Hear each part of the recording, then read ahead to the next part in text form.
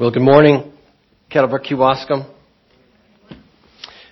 We are in the final stretch here.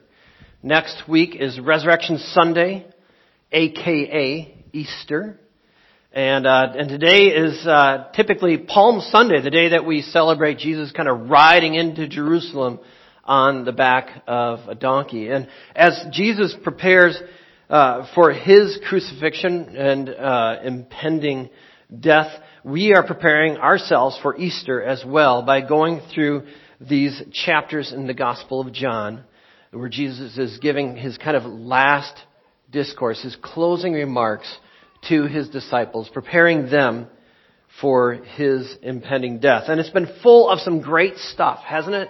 I mean, he begins by promising the Holy Spirit to every single person who would ever believe in him. He says, I will not leave you as orphans. I myself am going to come to you and be inside of you. Isn't that amazing? And he said that I've appointed you to bear fruit that will last, and without me, you can do nothing. If we want to see any kind of kingdom impact in our world, we need to remain in or abide in Jesus Christ in order to see that happen. But it's at this point in John chapter 15 where the conversation kind of takes a turn for the dark. If you're following along with me, you can turn to page 764 in your Bibles. And it's sandwiched between Jesus, talking about appointing people to go and bear fruit, and then telling them that they must testify about who he is, about Jesus Christ, that he begins to talk about the fact that there will be opposition. There will be resistance to their message, and there will even be persecution. Let's begin in verse 18 of chapter 15. We're going to read again the words that Robert just read for us. If the world hates you, keep in mind that it hated me first. If you belong to the world, it would love you as its own. As it is, you do not belong to the world, but I have chosen you out of the world. That is why the world hates you. Remember the words I have spoken to you. No servant is greater than his master. If they persecuted me, they will persecute you also. If they obeyed my teaching, they will obey yours also. They will treat you this way because of my name, for they do not know the one who sent me. All right, so let's just stop right there. As we read these passages about Jesus talking about persecution, they seem like foreign to us. Like, they don't belong to our context. They don't, this isn't a part of our daily experience of seeing this kind of really dramatic, overt persecution. But what we're experiencing in this country today is really an exception to the norm of what's true for Christianity all throughout the centuries, all throughout 2,000 years of the movement of Jesus Christ, and what is currently happening all over the world. Just last week, I had the opportunity to go to a conference at an undisclosed location. They really don't even want me telling you where it was. And we had to go through all sorts of security hoops to even get into this conference. They had to clear us, make sure that we were legit, because we were going to be briefed on what God was doing in a very restrictive Muslim part of the world. And we heard from believers who come from that part of the world and what God is doing. It's just amazing. But one man I'll never forget, he talked about the fact about how his pastor in the capital city was assassinated one Thursday afternoon when he was leaving his office. It seemed as though this guy had become way, way too dangerous. He had started a prayer movement in his city there that had grown and grown and grown until it became a church of 1,000 people, 80% of which were from Muslim backgrounds. So they're Muslim background believers. And so the local media took it upon themselves to take to the airwaves and say, this guy is way, way too dangerous. Citizens, take matters into your own hands. And so he was assassinated. They snuffed him out. Now, we don't live in a world like that here in America. I mean, I'm not going to get, assassination attempts on my life because I helped start Kettlebrook Church or multiple sites or anything like that. Whoops, sorry, Dave. I might get an assassination attempt for that, Dan's not going to get any death threats on him for preaching the gospel or anything like that, And so this seems foreign. But what Jesus is saying here, and what Jesus is saying in these verses to us, is that if we are going to be on mission with Jesus, if we're going to step up and say, we want to be a part of the solution to the situation that the world is in, there inevitably is going to be opposition. There inevitably is going to be resistance. There inevitably is going to even be persecution. And as followers of Jesus Christ, if we are going to go out and testify about Jesus, we need to be ready for this certainty. He starts off in verse 18. He says this, if the world hates you, keep in mind that it hated me first. Now when Jesus says, if the world hates you, He's not saying, well, if by chance the world hates you for some reason or another. He's not saying it like that. Like as if you have a flat tire on the way home, it's not that kind of if. This is a conditional clause. He is saying, if this is true, then this will be true. If the world hates me, the world hates you. If the world persecutes you, it will persecute. If the world persecuted me, it will persecute you. And then he even says it as a present tense at the end of verse 19. He says, that is why the world hates you. Present tense. Certainty. Inevitability. As the Cajun chef used to say, mighty fine guarantee. It's going to happen. The world will hate you. And which brings up the question. What does Jesus exactly mean when He uses this word, the world? The world is going to hate you. Well, who is the world? Because there are elements of our world that didn't hate Jesus. They loved Jesus. They thought He was cool. If you were down on your luck, if you had made disastrous decisions with your life, if you were spiritually disorientated and knew that you had messed your life up, Jesus had unlimited amounts of patience for you. And those people flocked to Jesus. So there were elements of our world that actually loved Jesus. But there was another element that really hated Jesus, that despised Jesus. Who was that? Those are the religious leaders. Those are the Pharisees, the Sadducees, and the chief priests who just in a few hours are going to hold a mock trial and basically condemn Jesus to death. They hated Jesus. So when Jesus uses this word, the world, He also is including the religious realm, the religious world as well. And I think this is very, very important for us to notice, because when you look at the history of Christianity throughout the centuries, and even what we experience today, oftentimes when followers of Jesus are experiencing opposition, experiencing persecution, it comes from the religious world. Comes from right inside the church. It's not coming from people who are coming out of bootleggers on Friday nights or something like that, or people. It's coming from people, from well-meaning people who are sitting in church on a Sunday morning, and this has been the way it has been throughout history. One of the books that was really, really popular in the 16th century was a book called Fox's Book of Martyrs. For a long time, this was like second to the Bible on people's shelves that was read repetitively, and it chronicles all sorts of stories of followers of Jesus, Protestant followers of Jesus, who suffer persecution and even are martyred, are killed for their faith. And you know who killed them? The church. The church. This is a guy named John Huss. And Jan Hus, I suppose. And Jan Hus was a very early reformer. He saw the abuses and the immorality in the clergy at the time. And as a priest himself, as a Czech priest, he spoke out against the licentiousness and the immorality he saw in the priesthood. And so they burned him at the stake. There is another guy named William Tyndale. This guy was a real rabble-rouser. Let me tell you about William Tyndale. You know what he did? He translated the Bible into English. And so they killed him by strangulation. Okay? And then they burned him at the stake. just for good measure, to make sure he was good at that. Good at that. And in the 17th century, there's this movement of people called the Anabaptists.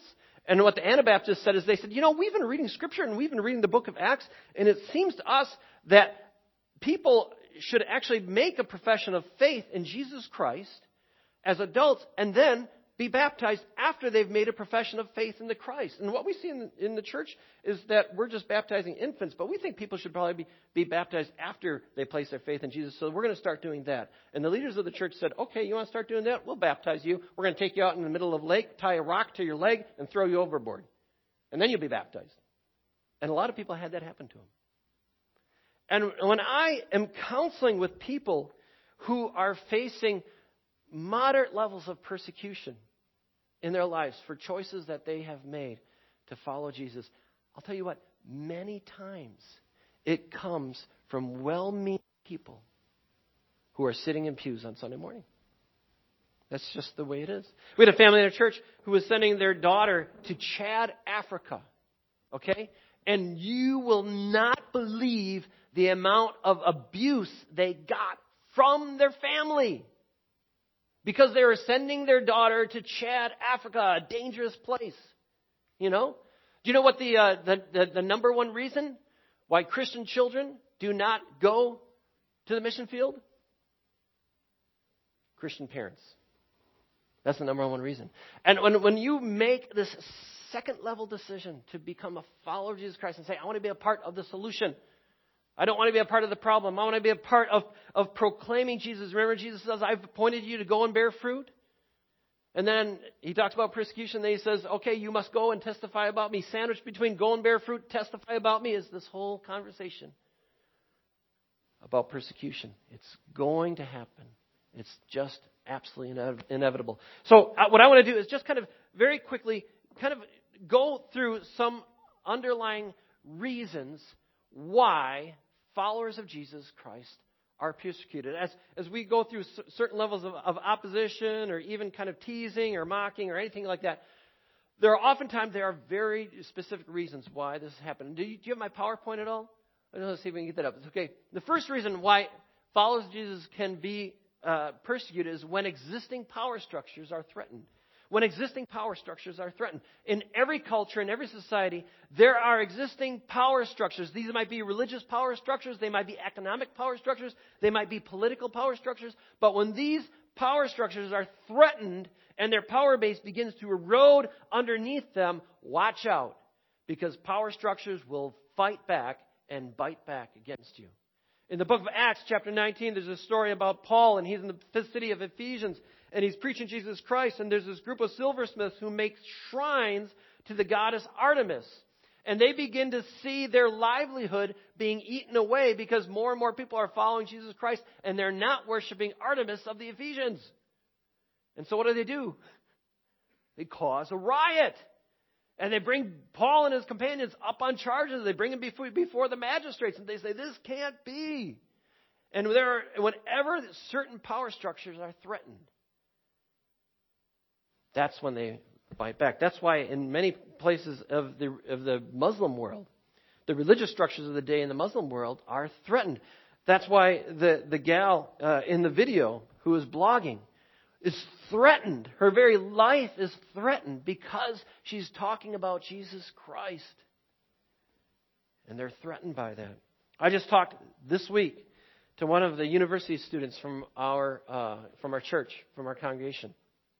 And she called me for advice because on her university campus, she's at a UW school, she is being inundated with just this propaganda to embrace and celebrate all deviant forms of sexual expression. And they're all legitimate, and they should all be celebrated. And the minute that in class she begins to stand up and say, well, you know what? Not everybody has that perspective. She is roundly shouted down and just blasted by her classmates and the institution. In fact, the other day, the professor got up in front of everybody and explained to the whole class how gender is actually on a sliding scale.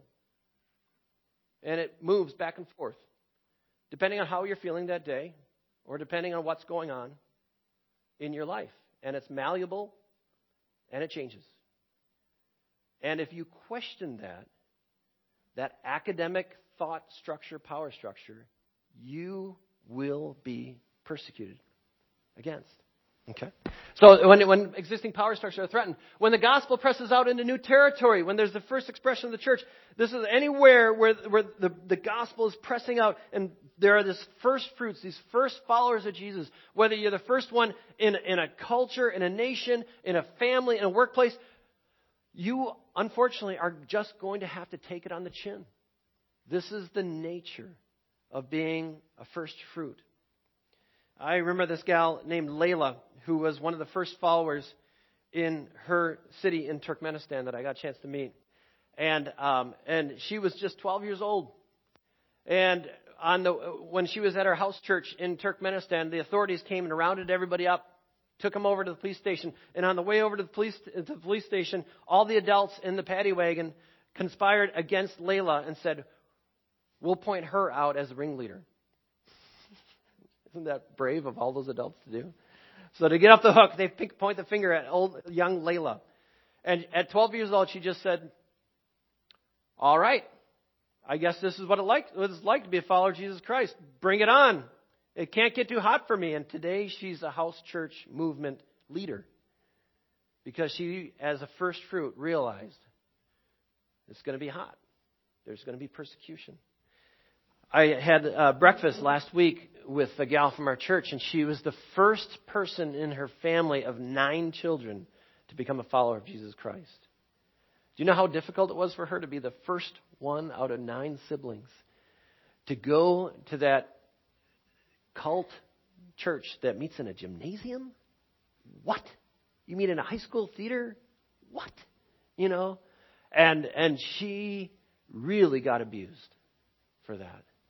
But she did what I told her to do. I said, this is what you do. Don't say anything. Just pray behind their back. Pray behind their back like there's no tomorrow. And she began to pray for them. And that's exactly what happened. A few divorces later, a few disastrous decisions later, and a couple other siblings of hers have begun to follow Jesus Christ. But at the beginning, it was really tough. And whenever the gospel presses out into new territory, whether it's a family, whether it's a workplace, whatever, there's going to be opposition. And then the last one, that's up there. When followers of Jesus decide to be on mission with Him. When followers of Jesus decide to be on mission with Jesus, then there's persecution. If you don't decide to be on mission with Jesus, you don't have anything to worry about. There's not going to be any persecution, so you can just chill. Don't worry about it. But when you decide to take seriously Jesus' word, "I have appointed you to go and bear fruit," and then he talks about persecution. And then after that, he says, "You also must testify about me." And when you decide, "I'm going to be one of those people who go and bear fruit. I'm going to be one of those people who testify about Jesus," then there's going to be persecution. If you decide not to do that, you don't need to worry about anything. You don't need to worry about anything. But if you decide to be that person who stands up and says, "I don't want to be a part of the problem. I want to be a part of the solution," then look out. So this season of Lent, as we meditate on the words of Jesus Christ in these chapters in John, I just want us to kind of pause and take seriously what Jesus is saying right here. These thoughts about persecution. It's not something that we think about often. It's not something that we experience often. You know, we live in a culture that is, Christianity is the dominant religion, right? It still is, last I checked. I mean, many of you maybe had to pass 2 or 3 churches just to get here today. All right? So we're not going to have death threats made against us. But, if you decide to be on mission with Jesus, there will be inevitably some kind of opposition. It may come from your family. It may come from friends. It may come from well-intentioned people in the church.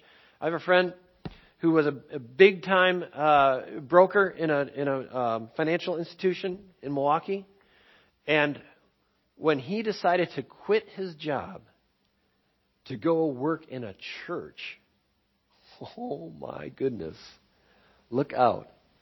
he took it on the chin. They thought he was nuts because he was walking away from all of that.